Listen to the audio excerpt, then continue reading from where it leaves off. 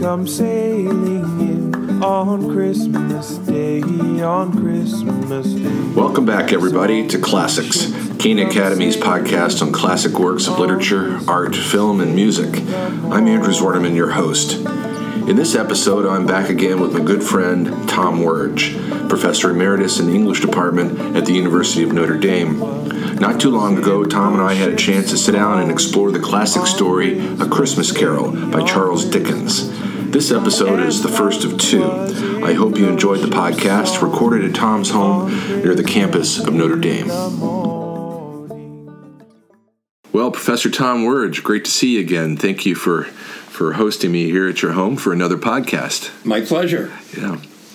Today, we have the wonderful privilege of talking about Charles Dickens' A Christmas Carol. And I thought it'd be a great way to start a conversation if you could help all of us who teach students and by explaining a few things that we ought to explain to our students, to give a little context, a little background or history before we dive in and start reading the book together.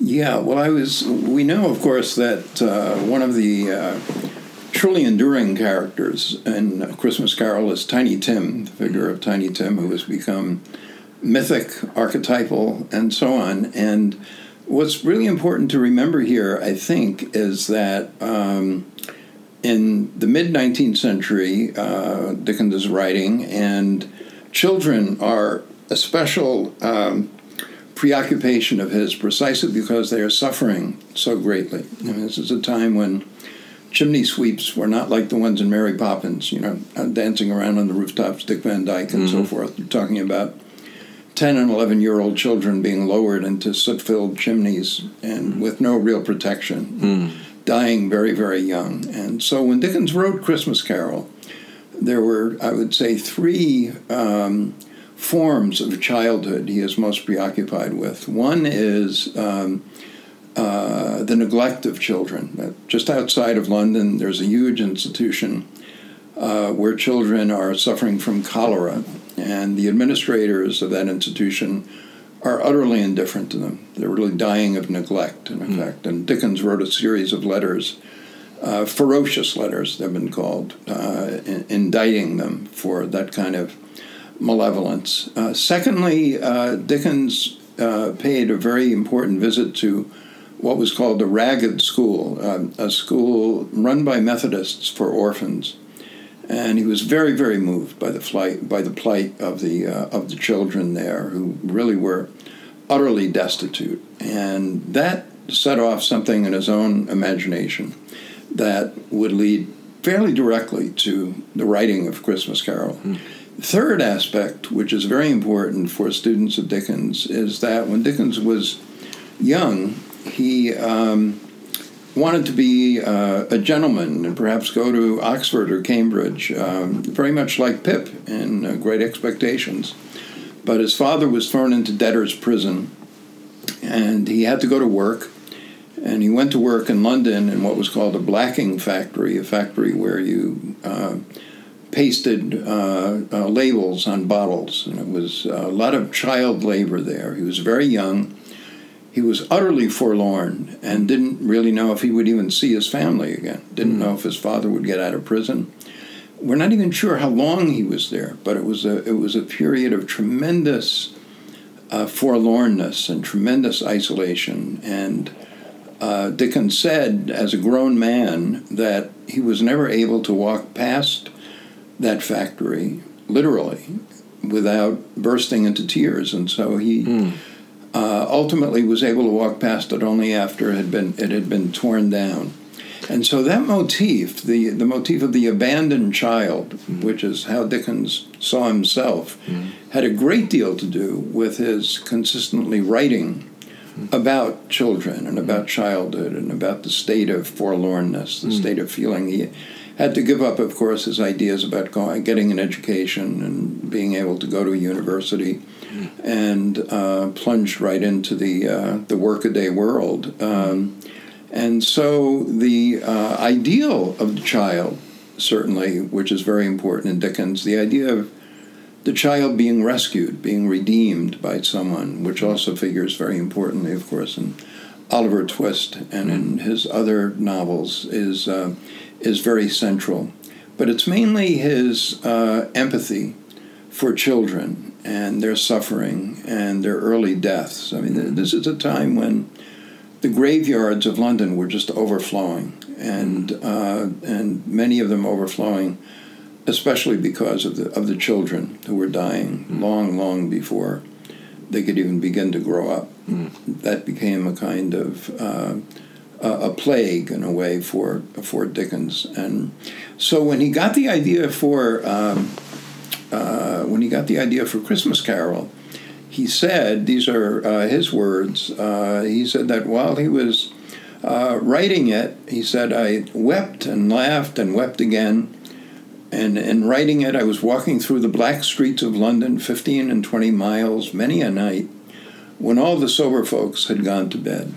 So this was a story that possessed him, and possessed him especially because he knew that in the end, although he did contemplate having Tiny Tim die, a very different book, he decided no, that was not going to happen, that Tiny Tim, in fact, would live, and that he would live because of the conversion of this horrific soul, Ebenezer Scrooge. And that's what brought to Dickens the idea that when he was walking through the black streets of London, he would laugh as well as cry.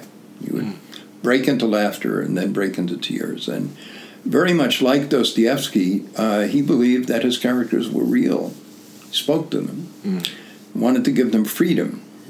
Both writers said that they were not simply going to be writers who made their characters into puppets. They were the puppet masters. They were going to, in a sense, provide for them. So character for Dickens was really critically important. So as he walked the streets of London, either before or while he's writing the book, he no doubt would have gone through a section that was like the section that Scrooge lives in. Yes. Right, and in the early part of the book, we learn about that. So he walks home from work, and it's very striking, right? He's walking into darkness, right? It's an unlit part of the city, and it's kind of on the margins of things, right? In a warehouse district. Yes, very much so, very much so. And that, for Dickens, London was always reflective of both dimensions. You had a city of great wealth, city of kind of very fancy and aristocratic homes and people, class system very much in effect at that time. But then parts of London where Jack the Ripper would roam, parts of London that would be utterly dreary and desolate. But why? Why does Dickens place Scrooge in that part of town? Because Scrooge is a man of wealth, but he lives in a sector that really is for the poor, for the marginalized. Yeah, he does. I think that, of course, the reason is that it's cheap, right? Yeah. And ergo, if Scrooge is anything, he's certainly frugal, to say the least. But I think the main reason is that Scrooge really is living in darkness. He's a soul without light, without illumination.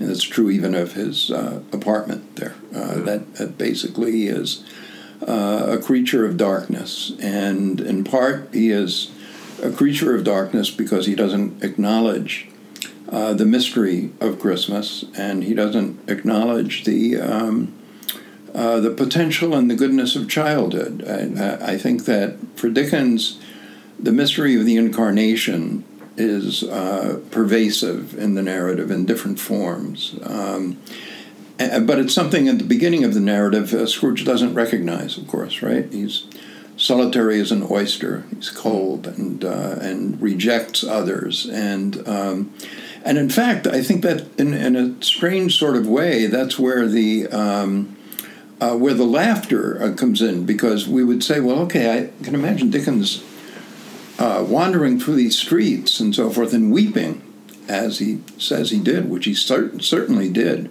no question.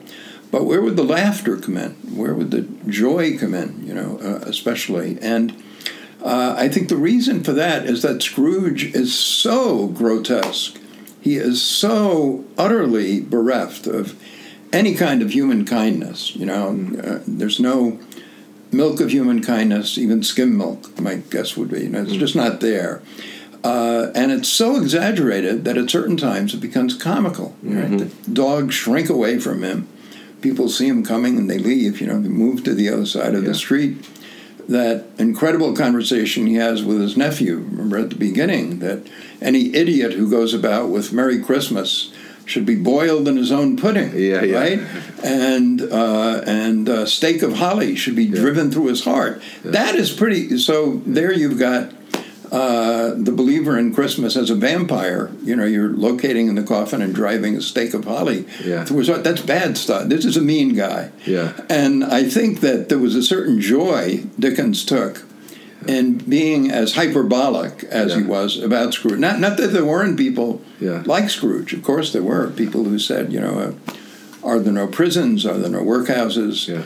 But on the other hand, his sheer love of hyperbole, his sheer love of exaggeration, also makes Scrooge into a kind of grotesquely comic figure. So. So I find myself, with Bob, his employee thing, just wagging my head. Oh, what a boss, and he's that boss that we all love to hate, right? Absolutely. And we're all talking about and over a drink that night at the pub, he said, "Oh, guess what my boss did today?" Absolutely. Right? Yeah. So there is I can see that. There's a nice comedic element there. Now pretty soon, Jacob Marley is on the scene, right? And so he comes to visit. And so the story takes, although there is kind of a delightful element, don't you think, about Jacob Marley, there's still it's a darker turn, right? So now sort of the examination is starting to peel back things. Absolutely. The darker turn is certainly there. And again, the importance of memory. Yeah. Remembering Marley, who has died these years, and Scrooge seeing his face everywhere. And I guess, Andrew, I've always taken the spirits to be angelic forms. Remember when Scrooge goes to his quarters, he has a fireplace there. Fireplace is filled with biblical scenes. And it's filled, the narrator tells us, with images of angelic messengers coming through the air.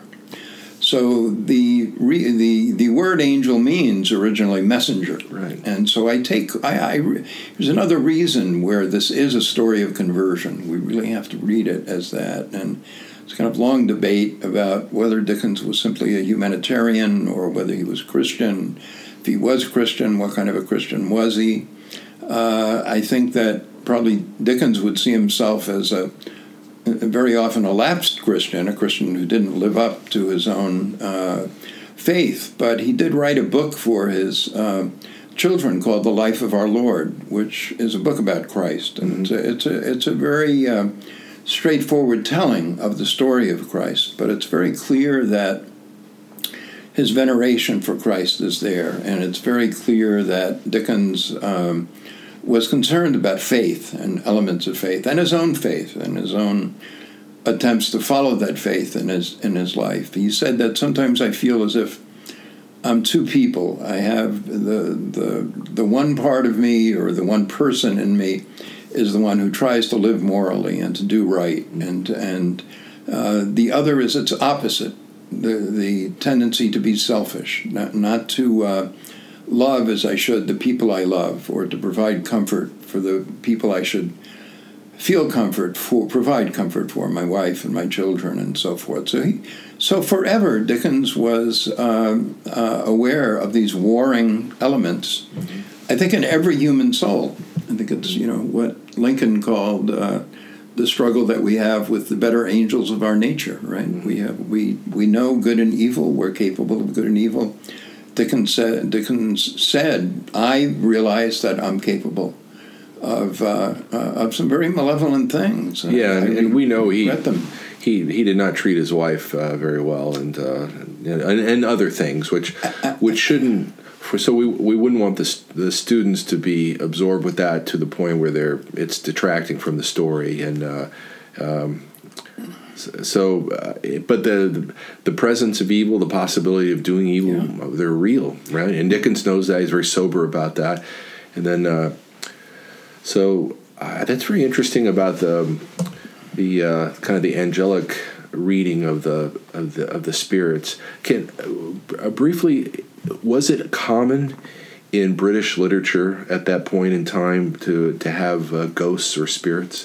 Well, very much. Well, the one tradition that really lends itself to that idea would be the Gothic. You have this revulsion against the 18th century, and in some ways, or the early 18th century, the feeling that everything had become too rationalistic, had become too much a scene of the intellect, children being brought up to become highly knowledgeable and almost machine-like. One of Dickens's objections to education, the way it was carried out, purely utilitarian. He felt the main teacher in his novel Hard Times is named Gradgrind, which gives you some sense of... and so... It's like Father Purgatory, right? In O'Connor's story. Right? That's right, exactly. And so I think what happens is that, and you can be overly simplifying, but when the Romantics come along, they start writing about childhood more than childhood was written about in the 18th century. There's a kind of a shift. There's a greater interest in the emotions, I think, a greater interest in what we might say the soul, in mystery. And so, the image of the young woman walking into a dark home and being convinced that evil spirits are lurking, and the sense of horror, fascination with horror. Mary Shelley's Frankenstein, the feeling that the intellect and science can get so carried away that they misuse the heart. They ignore the heart. They ignore sentiment. They ignore the emotional aspect of life. And so Scrooge, at his worst, of course, is a kind of mechanistic reductionist. Remember, he doesn't believe in Marley. And Marley, why don't you believe in me? You might be a bit of an underdone potato. Right. You might have, in other words, right away he goes to the materialistic explanation for Marley's appearance that might be simply indigestion. You can't possibly be real. But of course, then he comes to believe soon enough that he is real. Now, it makes him Marley especially fascinating because the Phantom and the other messengers could clearly be angelic. Marley is not angelic in the usual sense, sort of like Clarence in It's a Wonderful Life. He's maybe trying to earn his wings, somehow. But Marley still has a price to pay. He's still doing his penance. And that's what makes him, of course, exceedingly real to Scrooge, who wants to at first deny his very existence. But he is real. But I would see him as a messenger as well, because one of the fascinating dimensions of the Christian vision of angels is that they appear in very different forms that we really can't recognize. There's a story, a medieval vision of an angel showing up every night at the same monastery saying, I was in a shipwreck and I wondered if you could provide some food and lodging for me. And this happens week after week after week. Keep saying, I was on another ship and I was shipwrecked, and so monks are starting to get annoyed, as any human being would, right? Really annoyed. But can't remember if it's Saint Benedict or which saint it is, says the next time he appears, bring him food on a silver platter, provide him with a comfortable bed. So I think Benedict knew that he was an angel. It wasn't just an ordinary tramp. So Christ appears, Christ comes in such a way that we, as St. Paul says, we're entertaining angels unaware, they're not aware that they are angels. So even Marley, in his own way, serves as a messenger, an angelic messenger. Do you think that his Marley's personal motivation is it obligatory? Is there because it's a duty he has to fulfill, or do you think there is also a residue of humanity there? Is some kind of solidarity with this other fallen, flawed man? I think the second is right. I think that Marley he returns from the afterlife. He's there as a messenger, as a warning, certainly to Scrooge. But he clearly has repented of his obsessions in life. Remember, mankind was my business. Business. That's the word. Yeah, that's one of the words that's very, very powerful. Here, Dickens has such a great respect for the power of language, the power of words. Business, mankind was my business. Or when Bob Cratchit is pleading with his wife to, be good to Scrooge. Okay, we know that he, can be a nasty old man, but and she just rails against him. Remember, and then at one point, Cratchit just says, "Christmas." Yeah. That's all you have to say. Yeah. So he doesn't have to explain what Christmas is. Doesn't have to explain about the nativity, because they all know it very well. Yeah. But it's the word itself is resonant. It's like being in church. There's certain things you don't say, certain tenors you don't adopt. Yeah. Yes, it is. Yeah. Absolutely. No question. Yeah. And that's another place where I think with Tim and so forth, and the act of memory, and of course also the ability to change things for the future, which Scrooge is so grateful for, that Tiny Tim doesn't have to die. It doesn't have to be just that lone crutch, and remember where his wife says, well, was Tim good in church? Well, as good as ever. And sometimes he says the strangest things. He said that perhaps it would be pleasant for people to look at him, who is a cripple, and to remember who healed cripples and who allowed the blind to see, the lame to walk. So there's a very powerful Christological argument going on, and not even an argument, but a vision going on throughout the book. Yeah, these are not things that humanitarians say. Right. Yeah. Really, nothing wrong with being a humanitarian, but there's a deeply religious resonance here that's extremely important, I think. You reminded us earlier that Scrooge is reluctant to take Marley's presence seriously, and has ways of sort of writing it off. And then Marley resorts to fear, right? He scares Scrooge, rattles his chains, raises his voice, and you can tell, through the dialogue, through the description of things, that Scrooge is he's really afraid. And isn't that an interesting, necessary step to kind of awaken Scrooge to the reality of things, that it has to rock his world with fear? Absolutely. That's a really, really good point, Andrew, because that idea of not only that the fear of the Lord, is the beginning of wisdom, but that fear is a very natural part of the human condition. Now, for many of the Gothic writers, fear is sort of delicious, in itself. It has a good sort of, we like to be frightened, we like to be scared, and so on. But I think that fear that is generated by the recognition of the way life is, the recognition of fearful elements in it, that is really, really critical, I think, for Dickens. I think Dickens knew a lot of fear in his life, I think. And a lot of the fear was generated by his believing that or worrying that he couldn't live up to his best ideas about what it means to be a human being. Good husband, good father, very mixed relationship to his own children, in a way, and also, of course, somebody who was absolutely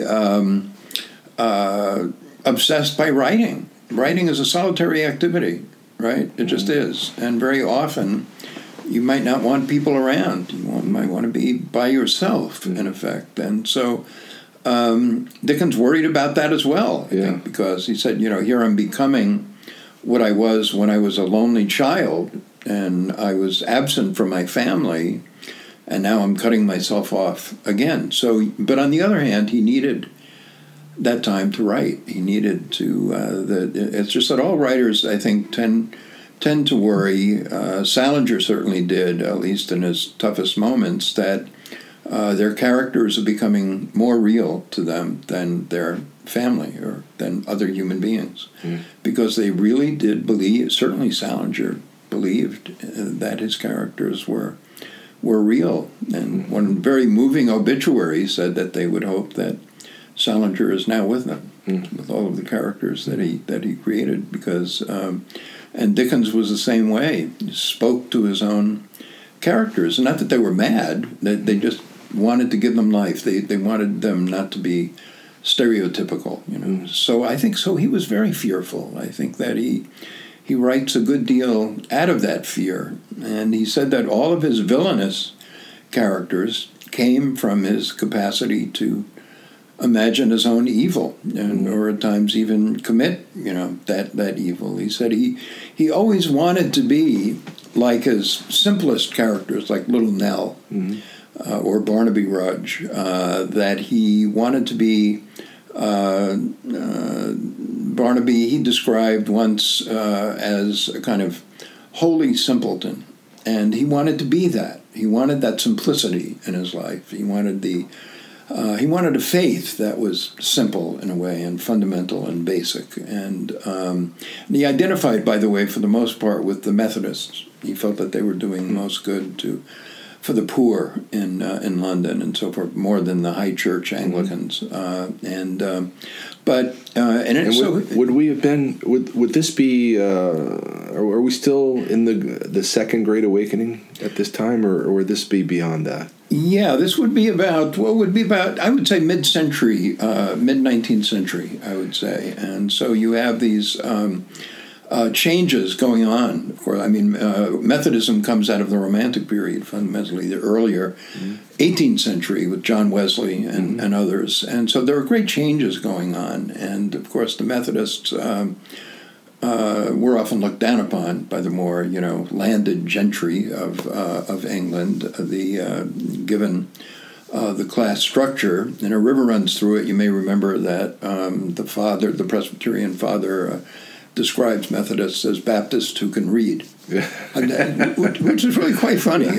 But it's also funny that a Presbyterian is saying that, because that would be the sort of apex of where many Protestants of the time would see themselves, the kind of the apex of Protestant Christianity. But so there would be a lot of turbulence, a lot of change, a lot of sort of rethinking, about the nature of even the historical Jesus. That was to come a little bit later, but basically Dickens is very much in the midst of that. I would say. So one of the things I had in mind when I asked that question about the Great Awakening, I know that in England, with the Industrial Revolution, you had a lot of rural people coming into the cities to get employment, and they brought with them their edgier, more evangelical faith, and it kind of knocked heads with a higher church expression of Christian faith. Right. And is that what you're talking about, as a mix that's comparable to that? Yeah, I think so. So, because the Methodists were growing very strong in certain places, and their emphasis on the emotions rather than a purely intellectual assent to doctrinal propositions would be part of it. They love to sing. They love to, feel kind of the emotive part of faith, the part that would allow them to be very public in their faith, and that would later the Salvation Army grows out of the same feeling that music, very, very important part of it. Now, a good Anglican would say, well, we love music as well. We have organs and but it's a different kind of response. It's deliberately, I think, more emotional, more heartfelt in that way. And so I think those who care for the lowly, so-called, are the ones Dickens most identifies with. So I think he admired the Methodists for the work that they were doing with the poor. Now, many Anglicans were too. Sure. You have low church Anglicans. You have the high church, the low church. And remember that early speech that the nephew has with when Scrooge says, it should be buried with a stake of holly, through the heart. He said, "Uncle, how can you say that?" And he said, "I have always thought of Christmas apart from its origins." And then he adds, very importantly, I think, if anything can be thought of Christmas apart from its origins, apart from its meaning, assuming that it can't, of course, Christmas wouldn't be there without Christ, right? And the Nativity. But he says, to me, it's the time of year when human beings don't look down on others, and the class system, very rigid, really, in England at that time, but they see themselves as fellow passengers to the grave. Kind of a wonderful image, not at all morbid. We're all mortal. We're all mortal, and of course that's the real recognition that Scrooge has to come to. Who are all those people? Somebody died. Who's died? And then that absolutely stark recognition of his own mortality, right, is just jarring, but indispensable. Without it, you don't really have a true conversion. Yeah. Before we leave that scene with Jacob Marley, I wanted to know, how do you respond to the imagery as Jacob Marley leaves? I believe Scrooge goes to the window and he looks out, and there are all the other spirits that are like Jacob Marley, and they're spirits he's never seen before, but they're there in London, and they're floating around in the same state of regret and torment that Jacob Marley is in. How do you respond to that?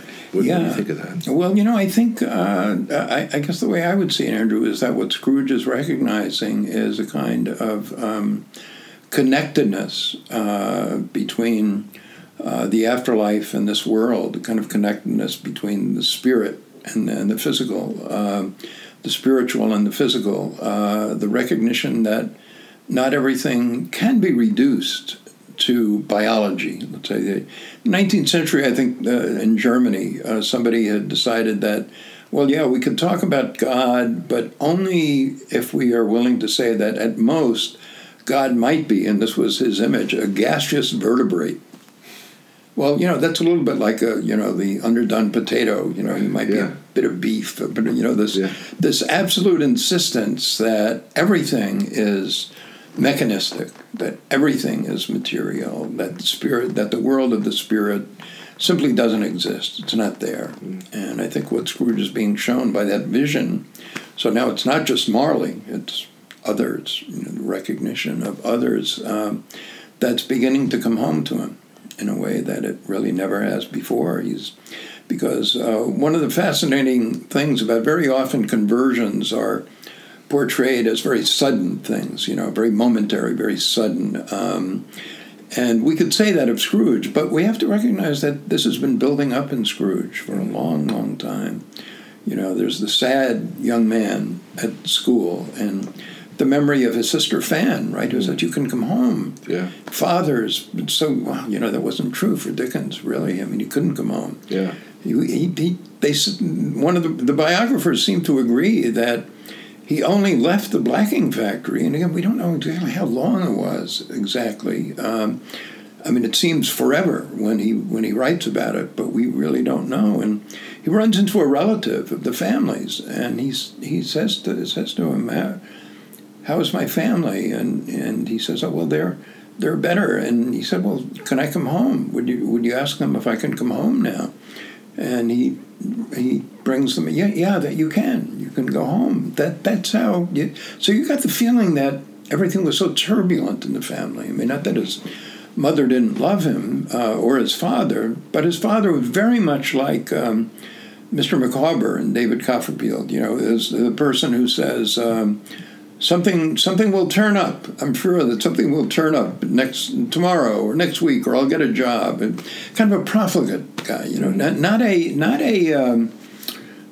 a malevolent fellow at all. I mean, deliberately, but kind of neglectful, kind of careless. Played to perfection in the David Lean film by W.C. Fields. I mean, just absolutely perfect, utterly articulate, and Mr. Micawber, who really was a stereotype, of the father, basically, my dear boy, how are you? And then the rhetoric, a lot of the and always the idea that something would turn up. That's how Dickens sort of saw his father. He did not see his father as malevolent, but he saw him as somebody who was careless, who was always falling into debt. And then when you would go to those horrific debtor prisons, you were in there for as long as it took you to pay off the debt. Sometimes you couldn't be in there for a very long time, and the family would suffer. Without a doubt, no question. So I think that vision, that broader vision, is it's now coming to Scrooge that life is much more than surface materialism. It's much more than that, and he's repressed that for so long. Because then, of course, we do recognize that Fan has died young, right, giving birth to Scrooge's nephew. And no question that Dickens doesn't go into a lot of detail there, but it seems pretty clear that Scrooge is blaming the nephew for the death of the nephew's mother, the death of Scrooge's sister. So there's a real melancholy there, a real sense of sadness and isolation. And so even though it may seem that this conversion is immediate and sudden, it's a long time in the making, really, And the fact that he is then so joyful at the end indicates how repressed this part of Scrooge has been, that he is capable of joy, he is capable of goodness, he's capable of generosity, you're late again, I'm just going to have to raise your salary. Yeah.